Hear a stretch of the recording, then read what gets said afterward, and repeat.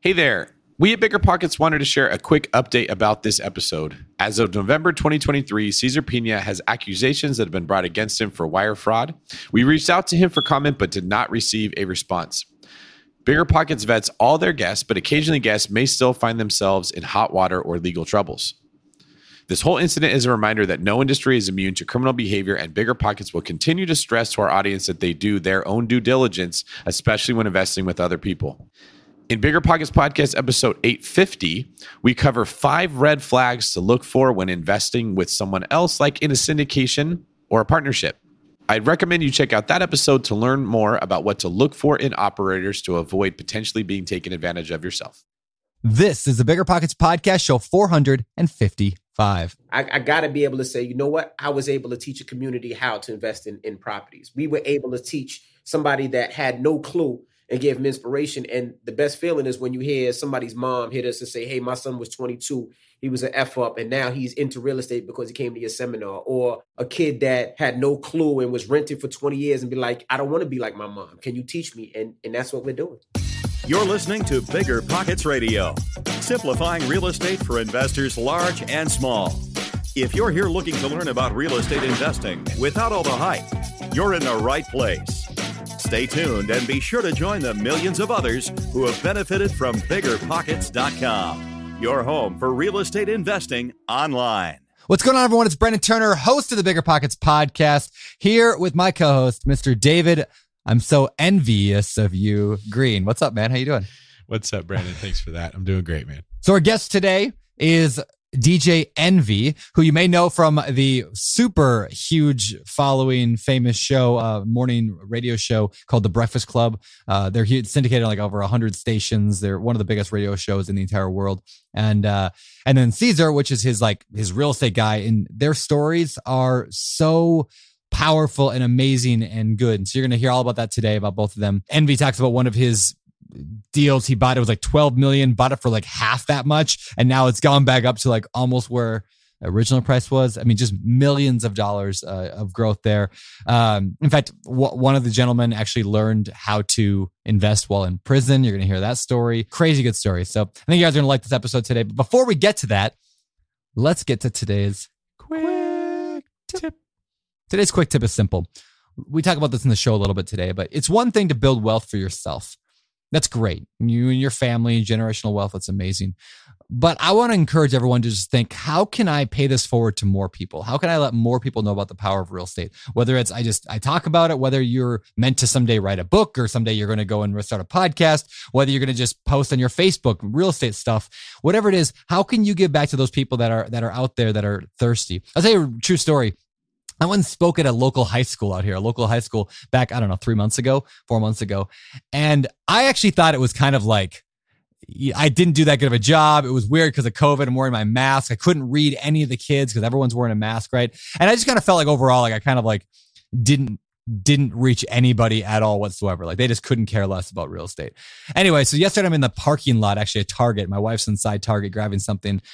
And this kid knocks on my window and I roll down the window. He's like, dude, you're that guy that spoke at my school. And I was like, yeah, that's me. And he's like, I like bought a bunch of your books and I've been listening to your podcast and following you on Instagram. And like, I'm going to do real estate. I can't wait to get in it. And he was like super excited. And I was like, that's cool. Right. And it's just like one life. Right. But like, that's just my longer than a quick tip message for everyone today is you never know whose little life you can impact. So talk about real estate, talk about what you're doing. We see from our guests today that the desire to help people led to a huge business that I'm sure helps them in many ways, makes them better investors, or is them income, gets deals coming their way. I'm sure that deals come their way through the funnel that they created with the intention of just, we want to help people. So in a capitalistic environment, you are definitely benefited by helping more people. I think that that's something to keep in mind.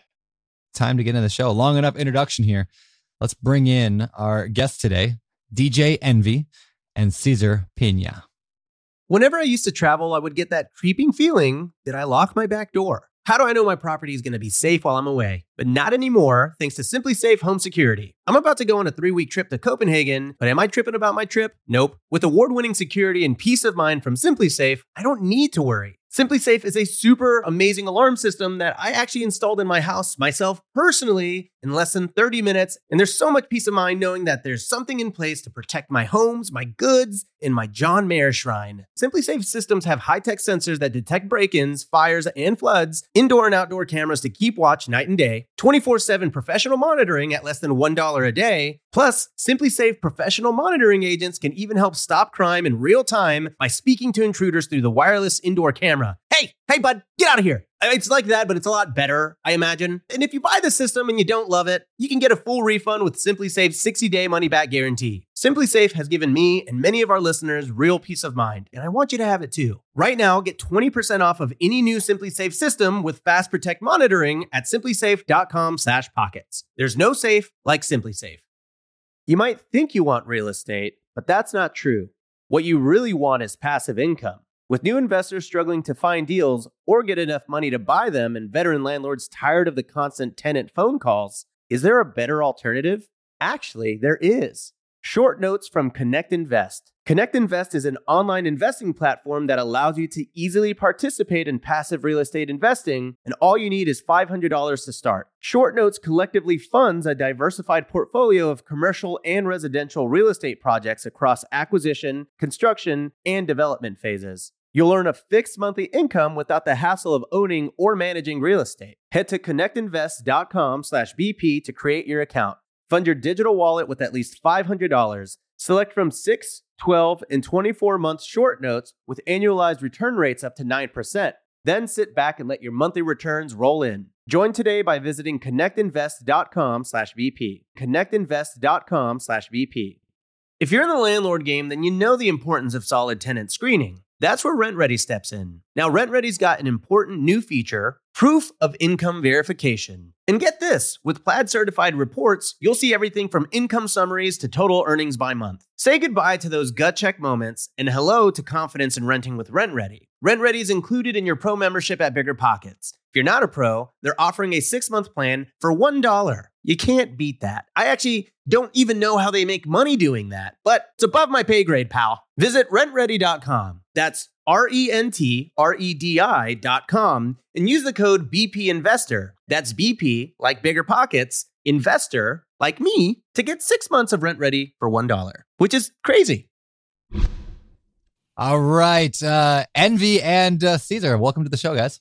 Thanks for having us, man. How you guys doing? Thanks for having us. It's an honor to have you guys. Really, like it's amazing. So let's jump into your story a little bit. We'll start with you, Envy. By the way, Envy, best way to call you Envy, not DJ Envy. No, Envy's fine. Okay, all right, we're gonna go with Envy. Tell us about yourself a little bit. How'd you get? How do people know you? Let's start there. How do people know you?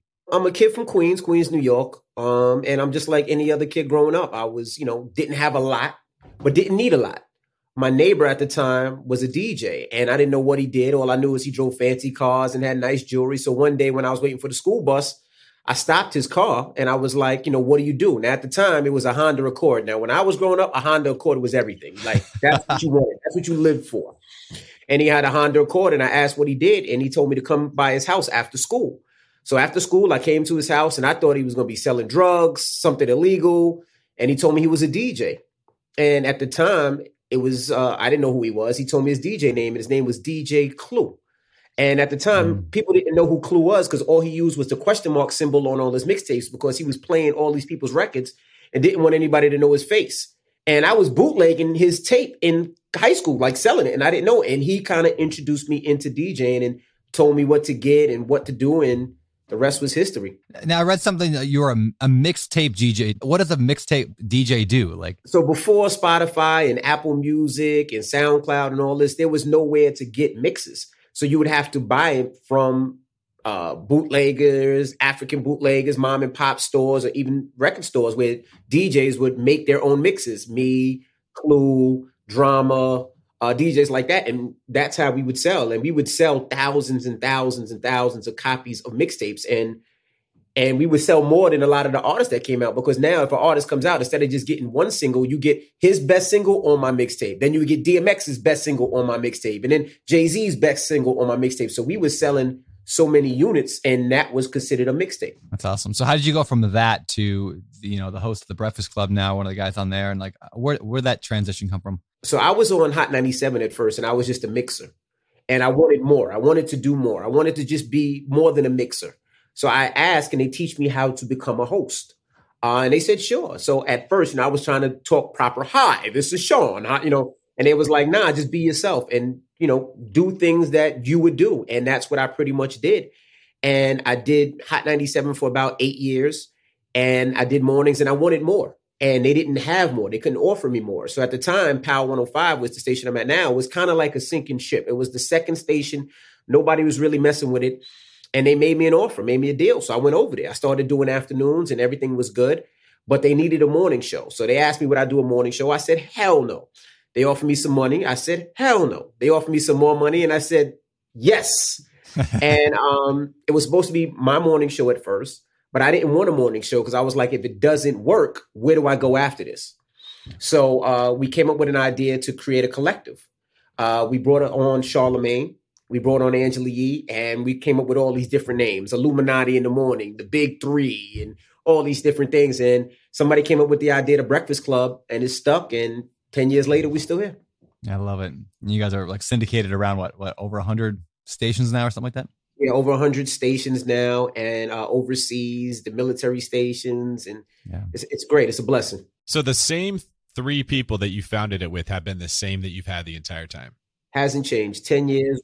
We made it into the Radio Hall of Fame last year, but no, hasn't changed. The same 3 members, and we're still rocking. All right, so who's DJ Shrimp? DJ Shrimp is my name. I was in high school. I was 5'2". I'm 6 foot now, but I was 5'2" in high school. So when I started DJing, it was me and my friend at the time. I was DJ Shrimp. He was DJ Mono. And together we were Envy Productions. So the high school that we went to, we always used to say people envied us. So we would call Envy. We weren't making no money. So he told me one day, look, I don't want to do this no more. I'm into girls. You do this. So I just kept doing it and kept doing it. And every time I would bring a tape, it would say Envy on it because it was both of us. So the African bootleggers who would sell it was like, you got the new Envy? Oh, Envy's here. And it just stuck. Thank God, or you'd be calling me DJ Shrimp right now. Exactly. One more story David and I have to pull out of you today, before we jump over to Ask Caesar, and we'll get into real estate a little bit. I heard you got a gun pulled on you from somebody famous at one point. Tell us about that. Yeah, Nas. And Nas hates when I tell this story, but Nas pulled out a gun on me. This is when I first started doing mixtapes. I used to carry my mixtapes in my book bag and bring them to different stores and mom and pop stores. And I see Nas. One day, Nas was by Jamaica Avenue where you would go buy your shoes, your sneakers, your clothes, your mixtapes. And he had I remember a white GS, a Lexus GS, and he had a girl with him. And I see it, I'm like, that's Nas. Now, being from Queens, Nas is everybody's idol. So I'm running up to him, Nas, I got something for you. I got something. So I'm reaching in my bag to get a mixtape.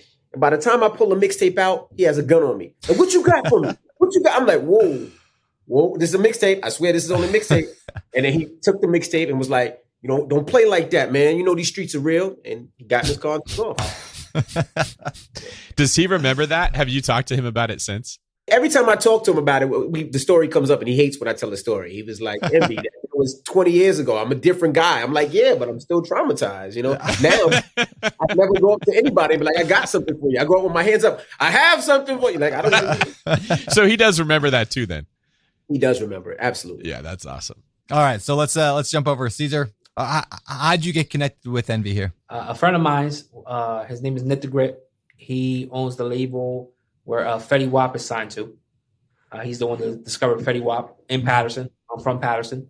And he did the introduction between me and Envy. And you do a lot of I read that you do a lot of real estate stuff, right? I think you're pretty hot and heavy in that. I've been doing real estate now for about 15 years.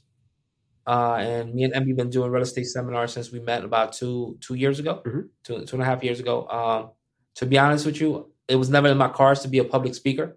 I met Envy. He told me that I had a great story and I would inspire a lot of people. And we started doing seminars.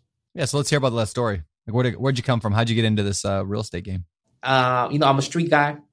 I'm self-educated. So I ended up, doing a lot of things I wasn't supposed to when I was younger. I ended up in prison. Before I came out, I met a guy in there and he told me about real estate. I came home. I got into real estate since then, and I've been doing it for 15 years.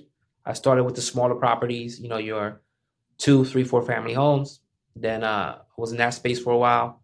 Back in 2008, when everybody was running away from real estate, right? That's when I jumped in, And I started with the smaller properties, flipping properties, smaller rental properties, got into commercial properties. Then kept on going. Now we have about 1,600 rental units in the whole U.S. And we flip about 50 to 80 single family homes a year. And now we're also developing bigger buildings, a 50 unit, a 60 unit, an 80 unit, and a 100 unit. That's awesome. We are in New Jersey, Atlanta, Florida, and Chicago. And Detroit. Yeah, that's awesome. So, and you got a new book, Flipping Keys, right? I want to make sure we plug that thing. There we go. Yeah. That's awesome. Barnes & Amazon, wherever books are sold. Very cool. It's doing very well. Number 1 real estate book. Number 1 new release. I think I was number 1 over the weekend too. Money and finance. A whole bunch of categories I didn't even know existed. Yeah, that's awesome. Yeah, I thought when I checked it out this morning, and I thought, I had a little number 1 bestseller. I'm like, that's awesome. Yeah, you're crushing it there. So, Cesar, I have a question for you. When you first started in real estate investing, obviously there was a switch that got flipped, and you took it to be really big. Do you remember if there was a pivotal point where something clicked, or you realized, oh, this is the way I'm going to do it, and you went all in? Like I said, I'm self-educated. The guy that I met in prison, he ended up having to do another 7 years. So I was only with him for maybe a year. So I came out and I started learning everything on my own. So when I first started, I didn't have any money, right? So we had to sell a car. I pawned my wife's engagement ring, pawned her jewelry, everything, right? Just to get that first deal done. So year 1 and 2 were probably the toughest, because at that point I would take all the money that I had, right? Buy one property. So I sold that property or refinanced that property. I didn't have any more money to buy properties or to play with, right? So year 2, this guy called me up and he's like, hey, you're doing it the wrong way. OPM, other people's money. And that's when I learned about private financing and hard money loans and how to leverage my money, right? Which is one of the most important things in real estate, is leveraging your money, how to leverage so you can buy more. So after that happened, that's when I went from doing 2 to 3 deals a year to doing 20 to 30 deals a year. That's awesome. What kind of creative strategies have you focused on? I mean, like the hard money, have you done other things as well? It all depends on the deal, but pretty much, when I first started back in 2008, it was pretty much kind of like the Bird method that everybody talks about. I was buying properties, 60, 80,000, putting 30 or 40,000 into them, fixing them, renting them, refinancing, taking that money out, that new equity, and buying more property. And I was in that space for about 10 years. But again, every real estate market changes, and we're not in that space anymore in the tri-state area. When I first started, I was buying properties, anywhere between 40,000, to 100,000. That doesn't exist right now. The market's on fire. Yeah. Right. So that was the space I was in back then. So just by learning how to stretch my money, buying more with less, by using private financing, that's how I got ahead. All right, let's jump back over to Envy and ask, where's your interest in real estate lie? I know you talk about real estate a lot. Where's your interest? Like, where'd that come from? This idea of real estate investing and generational wealth in general. And then what does that look like today for you? What's your relation to real estate? Right. Well, Cesar has over 1,600, close to 1,700 doors. I have 134 doors. That's awesome. Still, I'm far behind him. Well, you're just getting warmed up. Just getting warmed up. Yeah. So what happened was, when I bought my first house, I got my first check, and I'm from Queens, and I couldn't afford anything close to New York. I had to live in a town called West Milford. If you're not from New Jersey, this is where they tape Friday the 13th. It's woodsy, lakes. That's where they pretty much taped it. So what wound up happening was, I would DJ at night and then have to drive home, and I would fall asleep. So I couldn't live there anymore. So I sold the property within 4 months. And I think in 4 months, I made $80,000 selling that property. And I was like, at the time, this was more than I was making a year. I'm like, this is great. So that's what I started doing. I didn't know anything about real estate. Like Cesar said, I was self-educated when it came to real estate. I had no clue. So I was doing it all wrong. I was actually buying a property, living in it, then selling it. And then I'd have to move everything to another property. But every year I was doing this, it was doing great. So one year I bought 2 properties and the market fell. And I just remember having 3 mortgages, and not that nobody wanted to buy the properties, but nobody could get mortgages or loans. So I was doing everything. I was doing bar mitzvahs. I was doing, what's the Spanish Sweet 16? Quinceañeras. I was anything I could possibly do to make money. I was making money to buy these properties. And I wound up selling them finally. And I was like, you know what? Real estate is not for me. I don't like it. Angela Yee, who's a co-host, a co-worker with me at the Breakfast Club, she had a boyfriend in Detroit and was like, hey, Envy, there's these houses in Detroit that are going for like 10, 15,000. You really should look at it. They're downtown. It's not, not far. So I bought 3 of them.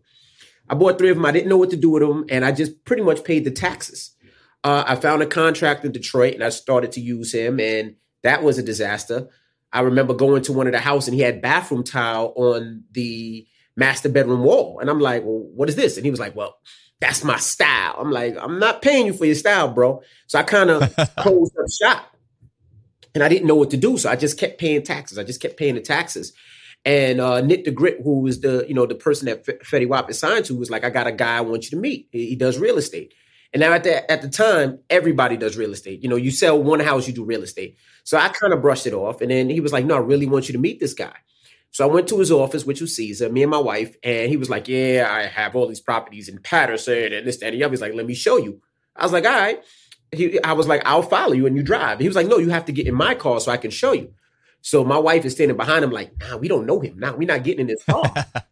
And I'm like, I can follow you. He's like, no, you have to get in my car. So I'm like, all right. So me and my wife get in his car and we start traveling. He starts showing us all the properties he has, what he owns, what he purchased, what he did, how he did it. And he was like, this is what I do. And I was like, well, I do the same. And he was like, I want to help you. And I was like, he started telling me a story. And I was like, we really should teach people how to do it. And we started looking at different, seminars and webinars. And we would see that a lot of people that look like me were charging people like $10,000 to teach them how to do real estate and charging them $15,000 and $7,500 and $30,000. And, I said to Caesar, I was like, that's not right. I'd rather people take that 10,000, put it into a property and figure it out. So we said, let's start doing, and we really started doing seminars just to piss those people off. Like basically say, F you, like you're not going to do that. And we only expected like 50 people at the seminar that we did. And the first one we did, it was like 1,500 people. The second one was like 3,000, then 5,000, then 10,000. And then we just started traveling and really teaching people how to do real estate. But not only that, we would bring everybody there. So we would bring credit repair. We would bring a hard money lender. We would bring a conventional lender. We would bring contractors. We would bring an attorney. We would bring, all these people and explain to them what these people did. And then if they wanted to talk to the people, it wasn't like, well, if you want to talk to them, it's an additional 5,000. No, it wasn't that at all. If you want to talk to them, yes, go talk to them. That's their job. And we kind of made a name by doing that and really helping the community learn how to invest in real estate. And, we have so many calls of people that just bought their first home or were renting for 20 years and never knew that they can do it. And that's really how we got into it. And at the same time, I just kept buying real estate. And we bought a school and we're turning that into a 70-unit building. And we just kept going like that. And that's, in music, I don't have there is no retirement. It's not like I have a retirement fund. No, there is no retirement if you look for artists, DJs, nothing like that. You have to figure it out on your own. So this was my retirement. The fact that I can have 130 units and that money comes in for the rest of my life. Whether I say something crazy on your podcast or say something crazy on the radio, it doesn't matter because nobody knows the homes that I own and that money continues to come in. So even when I'm gone, my kids can still get money. And I always encourage people to really look at real estate. I'm not just saying just keep it one thing in your portfolio, but that's something that continues to bring generational wealth and continues to bring wealth no matter what happens, no matter how nasty it is outside, no matter if I lose my job, no matter if I go to the club and get drunk. It doesn't matter what I do because that money will continue to come in. That's so good. So it makes sense why you love real estate so much. I mean, like we all love real estate. I'm also curious if we could expand why, like what in your past or what about you makes you so fired up to teach other people? Because there's a lot of people out there who just love real estate. And then there's something that about some people, I mean, like me and David here, and obviously you two, that says, no, we want the rest of the world to know about this too. Like you guys, like, what do you guys think? Like what brought that in? For myself, is seeing people that look like me to be able to invest in real estate and to be able to own their own property. Caesar's Spanish, I'm Black. So when we go and we're bidding on homes, we never see nobody that looks like us. Yeah. And we always say, why? Or we go to areas where, whether it's Brooklyn, whether it's Harlem, whether it's Patterson, whether it's Detroit, whether it's Chicago, whether it's parts of Florida. And these are areas where we are from and we live, but you see it being gentrified. And, we're seeing people that don't live in our neighborhoods, but are taking care of our neighborhoods better than us, buying our neighborhoods up. And then the value goes up where we're pushed out and forced out. because 9 times out of 10, a lot of us are renting. So teaching us how to do it, same way, you don't need 100,000 to put down. There is something called the FHA where you can get a loan. There are grants that can help you out, and really trying to teach our people how to do it. I'm good. I'm successful. I have money. Caesar's good. He's successful. He has money. But, what's your legacy going to be?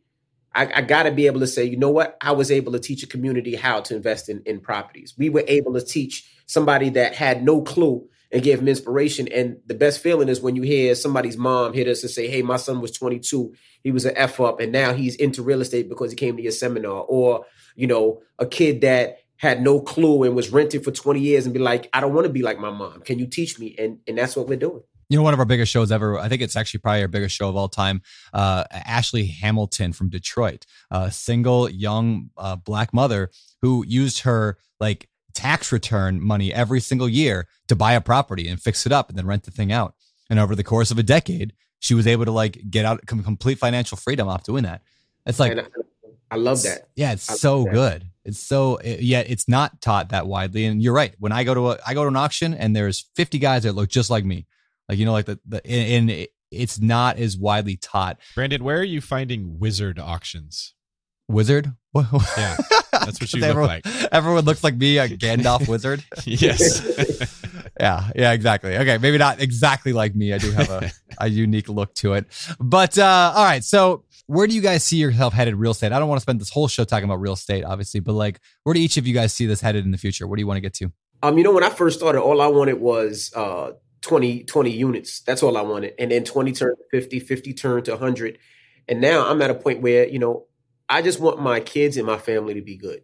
I want to, as much as people hate Donald Trump or hate the Rockefellers or hate whatever, I respect the fact that when I drive in these different areas and cities, you see his name plastered on buildings he owns. And I want that to be for myself. I want to see my name on buildings that I own. I want to make sure that my kids are, the fact that somebody could come to their father and say, hey, I need $1 million loan.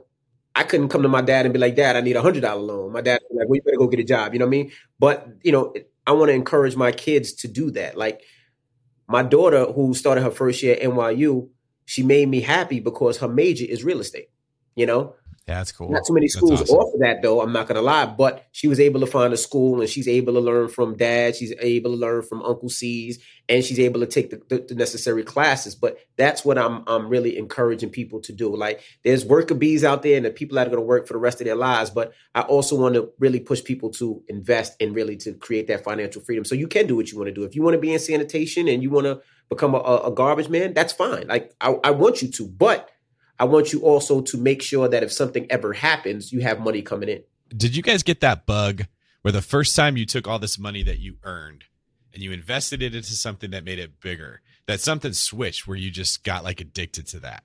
I just want to put all my money into this thing. Did you have a similar experience? What makes me the happiest is just putting a deal together and seeing a deal close from beginning to end. So just that first deal that I did, that first property, and after that, man, it was just, like an addiction, I just kept on and on and on. When I first started, me and my wife talk about it all the time.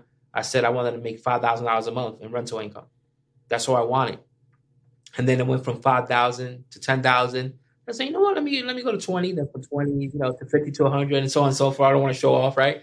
But, it just keeps on. Where real estate is really, there's so many different ways that you could go from, residential properties, commercial properties, developer, that there's really no retirement, right? And the thing about real estate, especially when it comes to rental income, which is the thing that we push the most, is when you think about everything in right, every single career, right? Either if you're an athlete, an attorney, a doctor, you're a cop, a fireman, eventually your career will end, right? So your income and your salary won't be the same. But if you have rental properties, rental income is forever, and it goes down to your kids. And every year you raise the rents, so your cash flow grows every single year. And it's one of the only things that is you could be financially secure with. I like to think of it like little oil wells, right? Where every property you buy is a little oil well. It's pumping out oil from the ground, and you put all this work and you buy the one, and you buy the second, and you buy the third, and everyone's now just pumping out oil. When you die someday, your kids get all those oil wells, and with current tax laws, like the kids get at like a stepped up tax basis and don't have to pay any taxes on like all that. Which may change, but it's just so.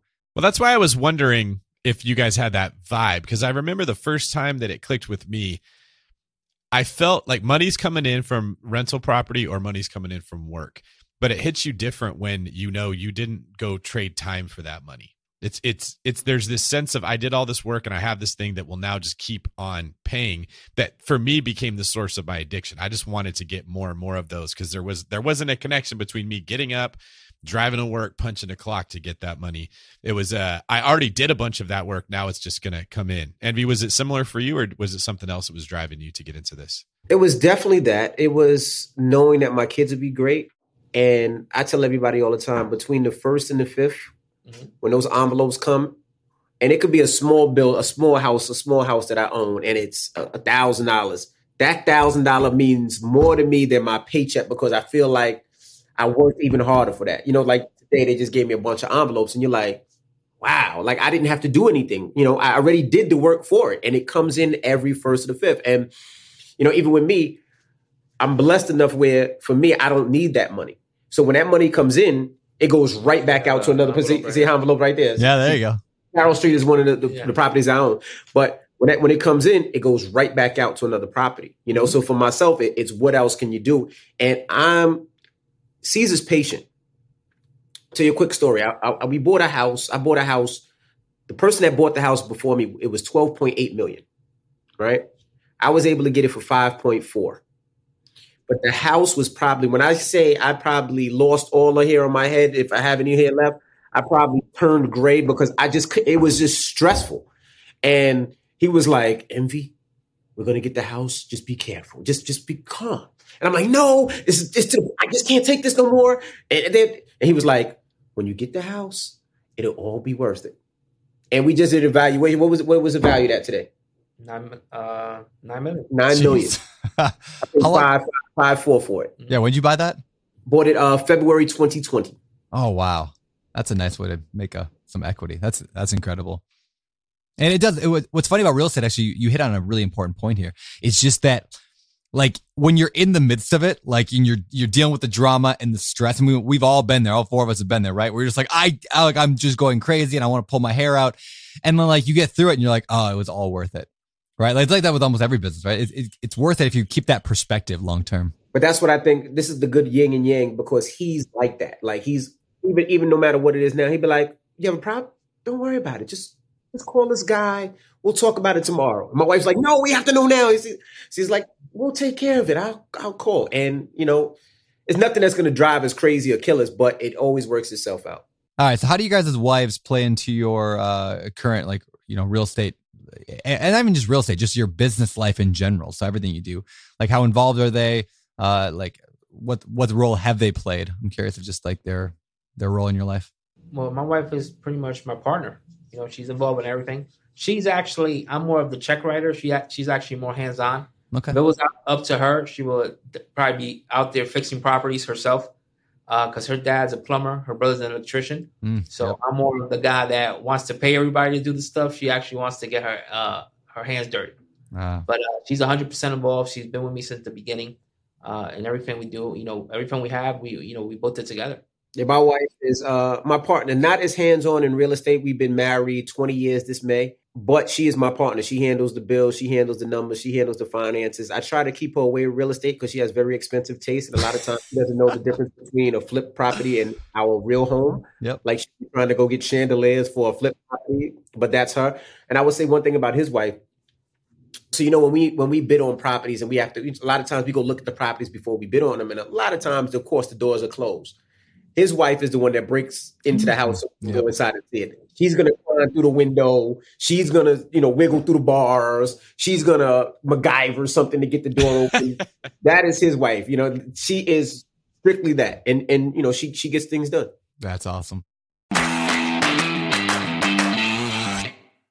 We're always looking for ways to improve, searching for better. But when it comes to hiring, the best way to search for better is by matching with quality candidates. If you need to hire, you need Indeed. Indeed is your matching and hiring platform with over 350 million global monthly visitors, according to Indeed data, and a matching engine that helps you find quality candidates fast. Ditch the busy work. Use Indeed for scheduling, screening, and messaging so you can connect with candidates faster. And Indeed doesn't just help you hire faster. 93% of employers agree Indeed delivers the highest quality matches compared to other job sites, according to a recent Indeed survey. Leveraging over 140 million qualifications and preferences every day, Indeed's matching engine is constantly learning from your preferences, so the more you use Indeed, the better it gets. Join more than 3.5 million businesses worldwide that use Indeed to hire great talent fast. And listeners of the show will get a $75 sponsored job credit to get your jobs more visibility at Indeed.com/biggerpockets. Just go to Indeed.com/biggerpockets right now and support our show by saying you heard about Indeed on this podcast. Terms and conditions apply. Indeed.com/biggerpockets. Need to hire? You need Indeed. Whenever I used to travel, I would get that creeping feeling that I lock my back door. How do I know my property is going to be safe while I'm away? But not anymore, thanks to SimpliSafe Home Security. I'm about to go on a 3-week trip to Copenhagen, but am I tripping about my trip? Nope. With award-winning security and peace of mind from SimpliSafe, I don't need to worry. SimpliSafe is a super amazing alarm system that I actually installed in my house myself personally in less than 30 minutes. And there's so much peace of mind knowing that there's something in place to protect my homes, my goods, and my John Mayer shrine. SimpliSafe systems have high-tech sensors that detect break-ins, fires, and floods, indoor and outdoor cameras to keep watch night and day, 24/7 professional monitoring at less than $1 a day. Plus, SimpliSafe professional monitoring agents can even help stop crime in real time by speaking to intruders through the wireless indoor camera. Hey, bud, get out of here. It's like that, but it's a lot better, I imagine. And if you buy the system and you don't love it, you can get a full refund with SimpliSafe's 60-day money-back guarantee. SimpliSafe has given me and many of our listeners real peace of mind, and I want you to have it too. Right now, get 20% off of any new SimpliSafe system with Fast Protect monitoring at simplisafe.com/pockets. There's no safe like SimpliSafe. Listeners, I'm telling you right now, it's not every day you find a game changer like RentRedi. They're not stopping with just tenant screening. They've rolled out proof of income verification. Let RentRedi handle the heavy lifting with automatic checks on financial stability and earnings. Plus, with Plaid certified reports, you'll have all the info you need right at your fingertips. RentRedi is included in your pro membership at Bigger Pockets. And if you're not a pro, they're offering the 6-month plan for just $1. How great of a deal is that? That's 1/8 of a Chipotle. That's pretty good. Visit rentredi.com. That's RENTREDI.com and use the code BP Investor. That's BP, like Bigger Pockets, Investor, to get 6 months of RentRedi for $1. What advice do you guys have for those people who maybe have a spouse that's not supportive of their real estate or their ambitions to get out of the life that they have? You know, like there's like, hey, I was raised blue collar. We want to stay blue collar forever. This is what we are. That's perfect because his wife didn't believe it first. His wife told him to go get a job. You want to tell him? Yeah, she tells me all the time, "You're a dreamer. You're just like your father. Go drive a cab." My dad had a couple of cabs in New York, the yellow cabs, the medallions. Which actually, my dad wanted me to get into the cab business too, and I chose not to. And thank God I didn't, because now it's destroyed. You know, Uber pretty much destroyed killed it. This is in New York City. And all of them were like, "You're a dreamer. Blah blah blah. Get a job." And I didn't listen to them. You know, people got to understand, well, real estate is numbers. If the numbers make sense, the numbers make sense anywhere in the country, you know? And the most important thing, though, the reason that we are successful in real estate is because we buy under market value properties and add value to them, right? We're not teaching our seminar, buy properties at retail over retail, right? That's not what we're teaching. You make your money when you buy, right? Because that's when you get your good deal. So that's the most important thing, is buying under market value. You hit on a really good point there as well, Caesar, that had you invested into the taxi industry, you'd be in some trouble right now. There's innovation in business that you can't foresee coming, but it's very hard to see something replacing real estate. And I think that's another reason why why we double down on it, and really why we're okay getting rich slow, because real estate often takes time. I mean, if you buy right, like you said, Caesar, it's safer and you can get some equity, but you're usually not crushing it right off the bat like somebody who starts a startup and it takes off.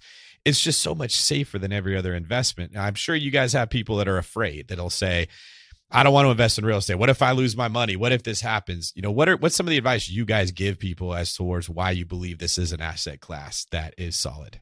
Well, you have to understand something, right? When I first started, just to give you an example, right? like you said, it takes time because there's no such thing as overnight success. Most people don't understand that, right? They think, oh my God, I saw this guy on Instagram. He's successful from yesterday. It doesn't work like that. I've been doing this for 15 years. But just to give you an example, when I first started, my rents in Paterson, New Jersey were $900 for a 3-bedroom apartment. Today, those rents are $2,000 to $2,500, right? So imagine, just by me, sticking to, my vision and just buying more and more properties where I am today, because over time with real estate, your values just keep on going. And especially with rental properties, right? My first love is rental properties. Yeah, I like flipping properties, but I think rental properties is really the key to long-term wealth, just because over time, every year you raise the rents, right? In New Jersey, we could do 5% every year. So when you do those numbers and you have 50, 100, 200 units at 5% every month, once you raise that rent in January, that's a big difference as far as cash flow, right? And then the other thing is, when you look at every single economy in the last, any change in the economy in the last, 10, 15, 20 years, rents never go backwards. They always go up. It doesn't exist where you see rents going backwards. It doesn't happen. You're exactly right. We saw that in 2010 when all the foreclosures were happening. Prices dropped and you would have expected rents would drop too. But what happened is all these people that lost their house needed somewhere to live. And the people who didn't lose their house had the rentals. And so demand for rent actually went up. And when I look at real estate, I feel like there's one Achilles heel in the whole thing, one thing that can make it not work. And it's if you don't have a tenant, because you got really one income source when you have a rental property.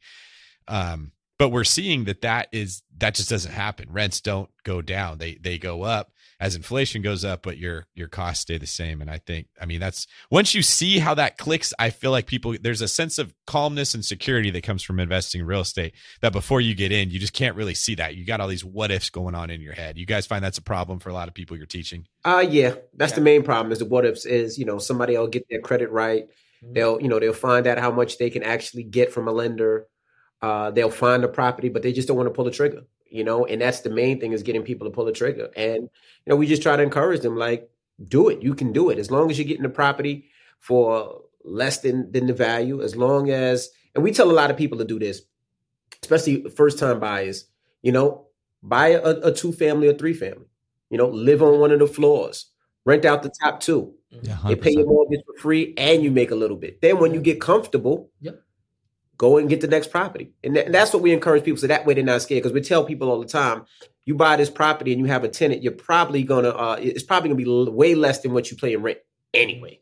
Yep. So we tell people to make that chance. And most people do that. They start off with a 2-family or 3-family. They live on one floor, rent out the other 2. And then they get comfortable. They understand what it is. And then from there, they'll jump and do it again. And that's what we really feel good. But we definitely push people to really take that jump and to do it. My very first house, rental house, was a duplex. It was 2 houses on one lot, right? I lived in one of the little houses in the back in the alley, like it was this crappy little 1-bedroom house, but I lived there for free. We still own that property today. I'm actually going to sell it now shortly just because it's appreciated so much. But like that got me into real estate. Like I didn't have to pay a mortgage anymore because that other unit paid my entire rent. And so then I moved on to another one, rented that out. Now I'm making $600-700 a month in cash flow for years on that property. It was amazing. Coincidentally, this has nothing to do with the investment, but we found out later it was Kurt Cobain's like childhood home, that it was like a baby home. Like he was only like a year old when he lived there. But anyway, that was random. Doesn't do me anything at all, but a fun story to tell on podcast. But anyway, just kind of cool. So yeah, that was my very first thing. And I tell everyone the same thing. We call it house hacking, right? Live in one unit, rent the other ones out. Such an amazing way to get started. All right, a couple more questions, but we'll throw at you. First of all, let's go to this one. What's something that you each enjoy doing that you never get tired of? Like what's something in your business that you're just like, I love this thing. I'm this guy. In the business? Sure. Yeah, in your business. I love looking at homes. I enjoy looking at homes. Homes and cars, that's my 2 things. So at night when I can't sleep, I'm looking at homes and cars. You know what I mean? When I'm on a plane, I'm looking at homes and cars. I'm buying, home books and car books. Those are the 2 things that I really, really enjoy. So that's what I do. And if I get an opportunity to look at a house, I love, like we go look at houses. It doesn't matter if it's the ishiest house, if it has heroin needles all over the place. We walked in the houses that had ish on every floor. There was one time there was a guy, sleeping in one of the properties we bought. Another time there was a guy on the balcony. He had 2 chicks he was having, he had like a whole relationship with up there. Like these are the things that I really, really enjoy. So for me, it's going to see these houses. I love it. For me, I just love putting a deal together, man. It's just the art of the deal, which is one of my favorite books of all time. But I just love putting a deal together, man, from start to finish, and getting the deal closed and getting people in there, renting the property or selling the property. It's just like a high for me. Do you find, Caesar, that's because you have a stronger creative side and you get to exercise it when you're putting all the pieces together? Well, just like my wife called me, I am a dreamer. So I actually, could dream through anything, and dream about it and how it's going to, what the finished product will be. And I would say one thing that you said about what makes I call Caesar a genius.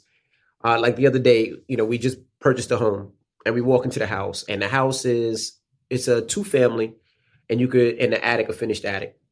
So we walk in there and we're looking at the house and seeing the work that has to be done. And I see Caesar, walking, just sitting in the corner, just looking and calculating. And he has the mind frame to be like, you know what? This is 2 floors, 2 bedrooms. I can only get this amount of money for that. I need to make it a 3-bedroom, and was able to figure out, you know what, we're going to cut this wall, put a wall here, put a door here, make it 3 bedrooms, this, that, and the other. And instead of getting, let's say, $1,800 a month rent, now we pulling in $2,300 a month plus the attic. So he's able to figure that out. Like that's like I would have had to go back and think about that. But for him, that's always on his mind more and more and more and more and more. Hey, there's a garage there. I could finish this garage and I could charge them money to park their cars in this garage. Like he's that way of thinking. And I know I have to get to that. That really impresses me about the way he thinks. You've accomplished quite a few great things in your life as well. And I want to get into learning a little bit about your mindset and how you did it. But we've acknowledged, Caesar kind of has that creative ability. He could see a vision. What would you say that your skill is that you bring to the partnership? I would say creative and marketing. I went to school for business management and marketing. And most people thought I would have went to school for communications. But I was already a DJ, so I didn't need, nobody could teach me how to DJ, So for myself is putting the play together, I just remember when I first met Caesar didn't want to talk. He didn't want to speak. But I knew that Caesar was a star in his own right. What does a star look like? Nobody knows. But what he was talking and where he came from and the obstacles that he, jumped over in hoops, I'm like, he could be a star. So my whole thing was, well, let's market this together. Let's market from start to flip, where now we have, he has a book, we have a TV show that we're doing with 50 Cent, where it's going to be the first time where you see 2 dudes that look like us really teaching people how to make money in real estate, where we're not putting on a suit. We're not putting on a tie and a bow tie and saying, hey, how you doing? No, we're doing it the way that we do it because this is honestly how we do it, and we do it the right way. So I would say for myself is the business side, the marketing side, and then taking it from here and bringing it up there. Yeah. So what I see is that you are sort of driving opportunity, and then Caesar's taking that and figuring out like, well, what do I do with it? Like you're supplying the resources, and then he's making them work. And this is, Brandon and I talk about this all the time when you're looking for a partner.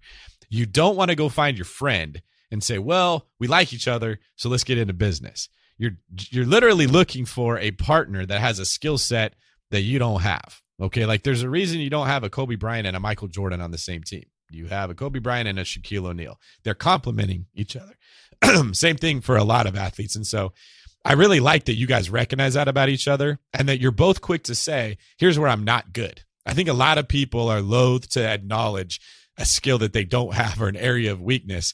Whereas successful people, they grab that right away. They're like, yeah, I can't shoot free throws. I don't want to be the person going to the free throw line. You handle that side of the business. I really commend you guys for that.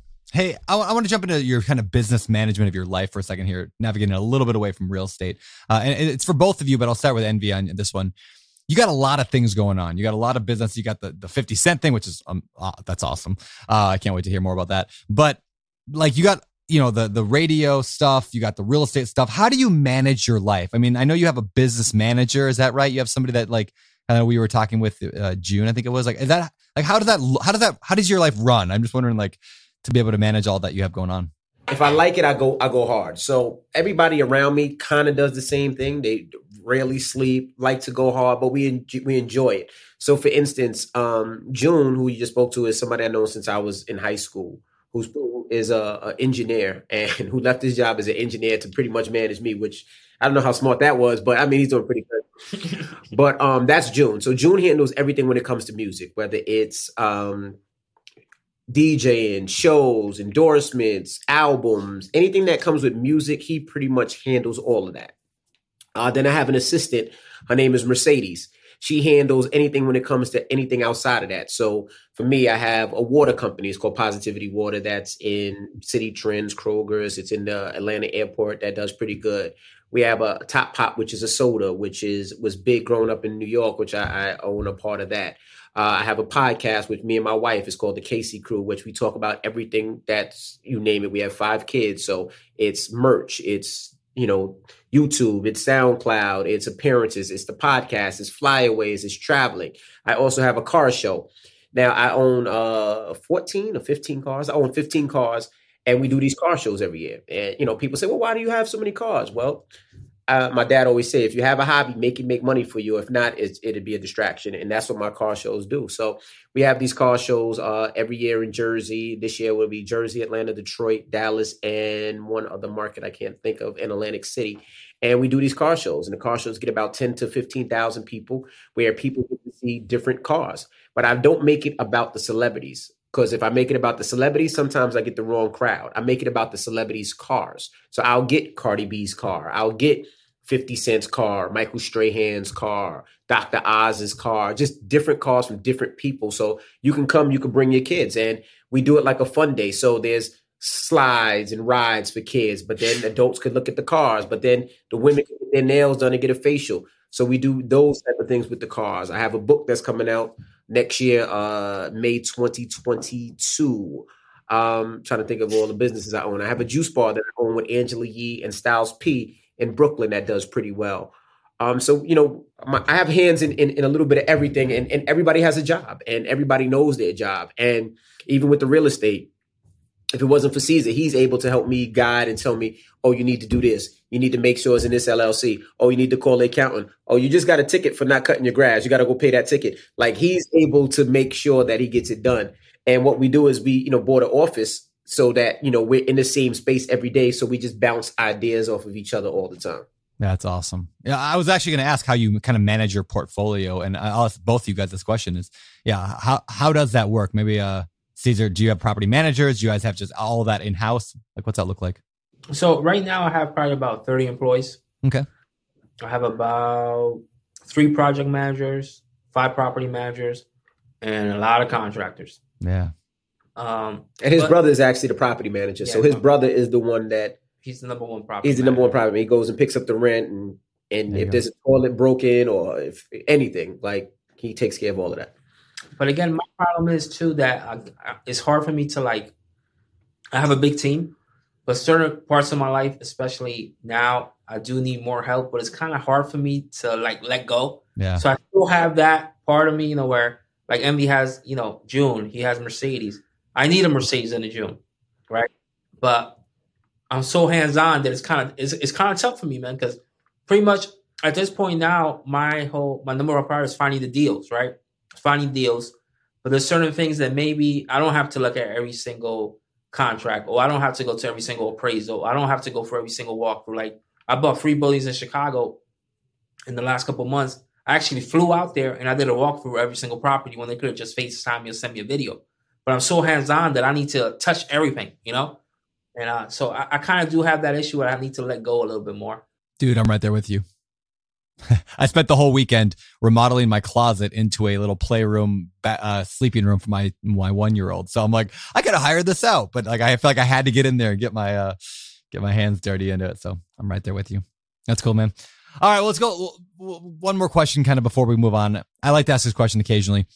If you look back, what was the greatest day of your, and I'll say real estate investing life, but if you want to pivot that one to just business life in general, like what day, what memory when you think back just makes you smile, go, oh yeah, that was a good day? I have 2. One, when I bought this new house that I'm about to move in, I bought it. That one was a great one. And when I bought those properties in Detroit, not when I actually bought the properties, but when I seen what they were worth a year later, I couldn't believe it. We bought those properties for like 10 to 15,000 a property. And we sold them for about $260 to $290 each. No, right? Nothing. Or cut the grass. Dang, I'm investing in the wrong areas. Yeah, so that was the fact that I got in early and was able to buy that. That was that, and the third one. It was the third one. I'm sorry. We just bought a school. The fact that we bought a school is just the fact that we walk into school and be like, "Yo, we own this ish." Like that is crazy to me. Like we bought a school, that we're going to turn into units. I'm like, this is just one of those things. Like, wow, never in a million years. For me, it was probably like year number 7 or 8, right? There was a 30-unit building, and this was when I was getting into the bigger properties, right? Now, I had a couple 6-unit buildings, 8, 10-unit buildings. So this is my first big property that I'm getting. I'm looking at the numbers. I see it's a great deal. I'm getting the building for $1.8 million, right? I see the cash flow already, and I'm like, you know what? This building's probably worth about 4.5. The reason that I got it so cheap was because there was 4 brothers that owned the building together. They were Italian, and each brother has 6 kids. So once the brothers passed away, now you have 24, heirs, right? And they're all fighting with each other, whatever they don't want to do. They're fighting about everything. So I got a great deal. So I go to this bank, right? And we're about to close the deal.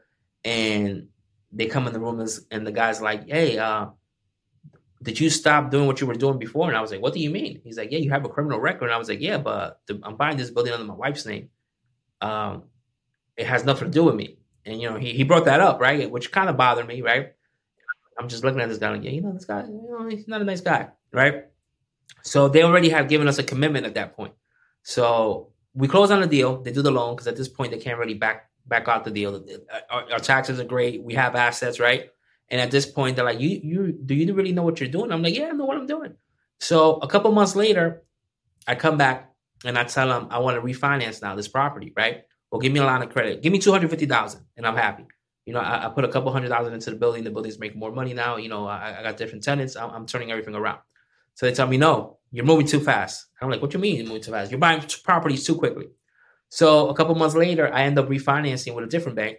And at the closing table, I sent them a picture of the HUD and the check. So I ended up refinancing that property and pulling out $2 million. Ooh, that's a good day. That's a real good day. One of the highlights of my career, just rubbing in those guys' faces. Yeah. Right. And call me a criminal. And that was one of my biggest highlights. That's so good. Awesome, guys. All right. Well, we got to get you guys out of here in just a minute, but let's go to the last segment of our show here. It's time for our Famous Four. All right. This is the Famous Four, the part of the show where we ask the same 4 questions to every guest every week. And so this is really more like the Famous 8 today because we got 2 of you here. So we'll toss it at each of you. First of all, let's go Envy. We'll start with you. Do you have a favorite or like an all-time favorite or impactful real estate book? Anything you've read in your past that you're like, yeah, that real estate book changed my life? It's a new book. It's called Flipping Keys. It's all right. of Cesar Pina. All right. How to get into the real estate business. He came from nothing. Absolutely. Learned real estate in jail. How crazy is that? I think this is the best book out there right now. I love it. Cesar, what do you think? Anything other than that one? Which I hear it's phenomenal. To be honest with you, my all-time favorite book is actually The Art of the Deal by Donald Trump. I read that book in prison. I read The Rich Dad, Poor Dad, and all those other books, but I think The Art of the Deal by Donald Trump, I think that's one of the greatest real estate books ever. I've never read it. Is it worth reading? Yeah, it's definitely a good book. So there's a lot of, is there like creative strategies? Is that basically what the book's focused definitely on? Like I said, my all-time high is putting a deal together. So that's definitely one of my favorite books. All right. What about your favorite business book? I don't think I have one. Really, I think we're pretty much more self-educated than anything else. We just figure it out ourselves when it comes to. I'll pivot, and you might have nothing to say there either. I'm just curious. Do you have a favorite business personality, mentor, teacher, or someone that you like to follow? Maybe you listen to on YouTube or something like that. Me personally, and this is just growing up from my environment, is Jay-Z. Mm-hmm. And the reason I say Jay-Z is because what he's been able to do with a lot of his businesses. What Jay-Z does is he gets into a business, he brings the equity way up and sells it. He did it with Rockefeller. He did it with, what was his clothing line called? Rockaware. He just did it with Ace of Spade. He does it with a lot of his businesses. And that really inspires me because I see what he does. He buys it, he makes the world love it, and then he sells it and makes $500 million. But then he doesn't just walk away. He invests a lot of that money back into the communities, which I really love. Brandon often says the Mark Cuban quote that business is a sport. And what it's really getting down to is there are fundamentals, just like any sport, that when you learn them, you can play it. And like, that's a great example you're giving of what you guys do in real estate is the same principles that what Jay-Z is doing with businesses.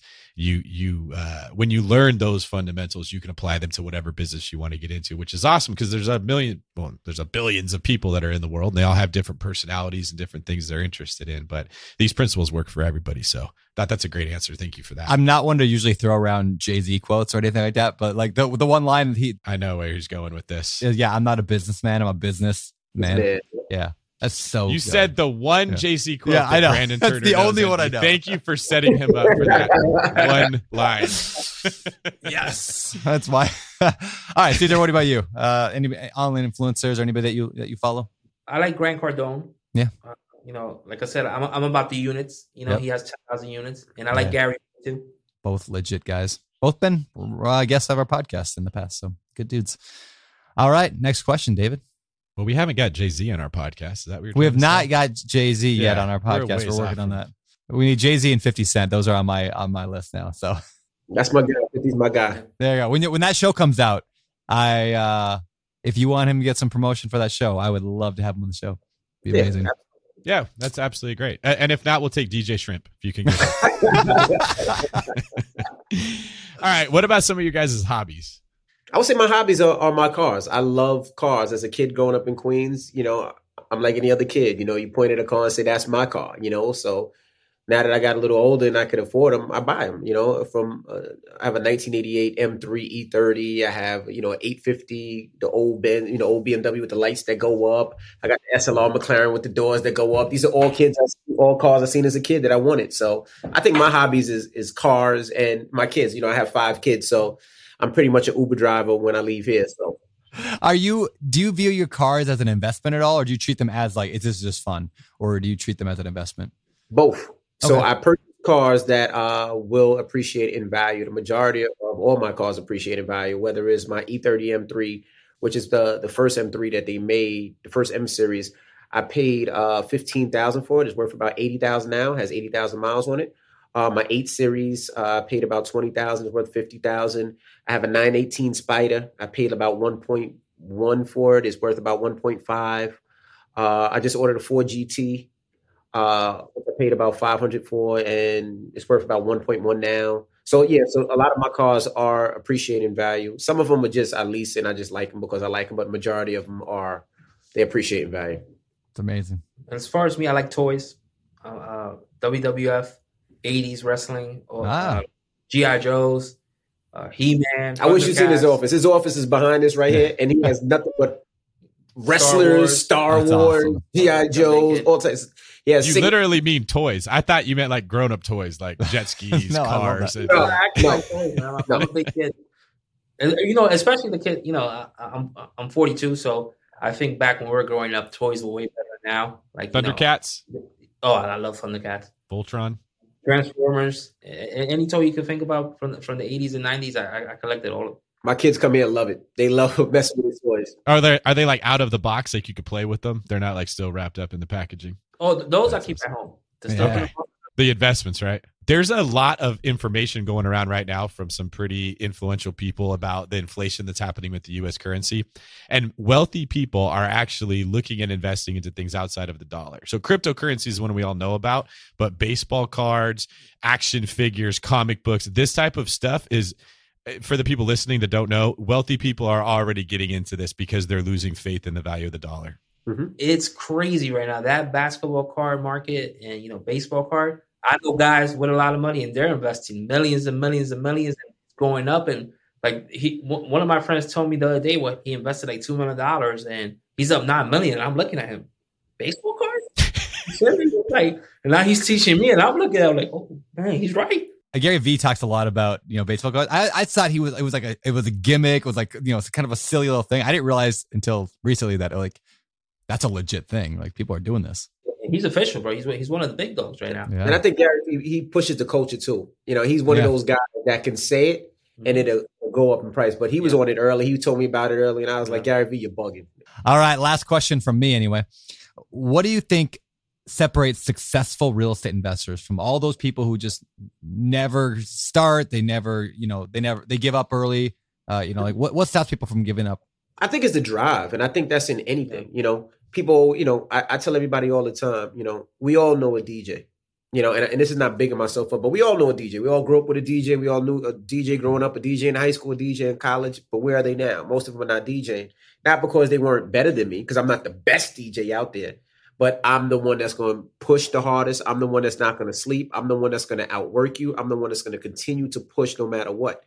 I have that drive, and that's what makes me better than all those other DJs. And I think that's the same thing with real estate. It's Caesar has that drive. I have that drive. Like when I come into the office, I tell everybody all the time, Caesar's on his phone so much.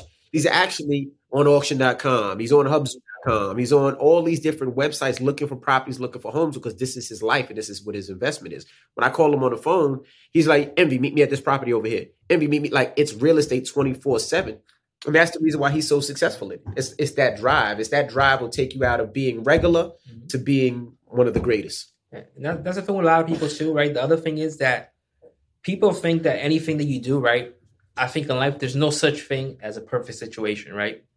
You get into something and you have to build it up. And then eventually that situation, you make it into a perfect situation. But along the road, you got to bob and weave. You know what I mean? There's going to be times like the thing, a tenant's not going to pay the rent. Or you won't be able to do a closing and flip a property this week. There was a snowstorm. Nobody can come to the closing table. It's going to be next week. So I think a lot of times people, they get punched in the face and they don't know how to move around pretty much. But you got to understand, nothing's ever perfect. There is no such thing as the perfect deal, the perfect situation. You make that deal perfect by putting in that work. All right, guys, this has been a great interview. Really appreciate it. You guys gave some incredibly insightful answers. Where can people find out more about you that want some follow-up? You can follow me at DJ Envy. He's at flipping_NJ. And we do seminars all across the country. So our next seminar is going to be March 14th in Atlanta, where we actually teach people how to do it. We don't charge thousands of dollars for it because that's not what we do it for. We actually do it because we want to give back to our community. We want to get to a spot where we can get a Home Depot, a Lowe's, a MasterCard, a Discover to basically say, hey, we'll fund it, but let's teach the community. So that's where we want to go. So our next one is at Atlanta. And during those seminars, we bring people. We bring credit repair. We bring conventional lenders. We bring hard money lenders. We bring sometimes people from auction.com to explain how the system works and how you can do it. We show you pictures. We show you the HUDs. We show you everything so you can never be like, that's not true. No, we bring it and we break it down. We answer questions and we really get thorough with people because we want them to be able to invest. We want to make sure that everybody's not renting. So our next one is March 14th, and we're doing one in New York in April or May as well. So that's what we are, but you can always follow us on Instagram. And remember, pick up Caesar's new book, Flipping Keys. There we go. If you want to learn how to get in the industry with nothing, it's a great story, really great story. I'm picking it up today. Appreciate you guys. Thank you so much. If you ever want to do a Maui, seminar, you know where to find me. I'm out here in Maui. We'll do a real estate seminar from the beach. It'll be amazing. I'm not mad at that. I've been there before. I stayed at the Four Seasons. Ah, yeah. So nice. Yeah, he's like 5 minutes from, well, I probably shouldn't say that on the podcast, but I'm like 5 minutes from there. I'm like 5 minutes from there. I can see it right now, but look out my window. See it from my house. There you go. It's not bad. All right, guys. Thank you so much. David, you want to get us out of here? Caesar, Envy. Thanks a lot, guys. This is David Green for Brandon. I'm not a businessman. I'm a businessman. Turner. Signing off. You're listening to Bigger Pockets Radio, simplifying real estate for investors large and small. If you're here looking to learn about real estate investing without all the hype, you're in the right place. Stay tuned and be sure to join the millions of others who have benefited from BiggerPockets.com, your home for real estate investing online. There's a reason small multifamily investing is so popular in the Bigger Pockets community. With just a 3.5% down payment, you can own up to 4 different units. Think about it. If you house hack and live in one of the units, you still have 3 different groups of tenants helping you pay down your mortgage every month. 4 kitchens and bathrooms you could renovate to increase your property value. 4 different Airbnbs, medium-term rentals, or other rental strategies that you can try in one property, all in just one transaction. Of course, the question is, where do you find a small multifamily property that you can actually afford? Which market and which deals are best for you? Once you close, how do you manage it, optimize it, keep scaling, and living your life without being tied down to 4 leaky toilets or 4 fussy tenants? All great questions, my friends. All to be answered in the upcoming Small Multifamily Bootcamp with Chris Lopez and Leica Devatha. So if you're serious about growing your portfolio with this highly efficient strategy, head to biggerpockets.com/4, F-O-U-R, today and join us in the Small Multifamily Bootcamp. See you there. The content of this podcast is for informational purposes only. Past performance is not indicative of future results, and all host and participant opinions are their own. Investment in any asset, real estate included, involves risk. Use your best judgment and consult with qualified advisors before investing. Only risk capital you can afford to lose. Bigger Pockets LLC disclaims all liability for direct, indirect, consequential, or other damages arising from reliance upon information presented in this podcast.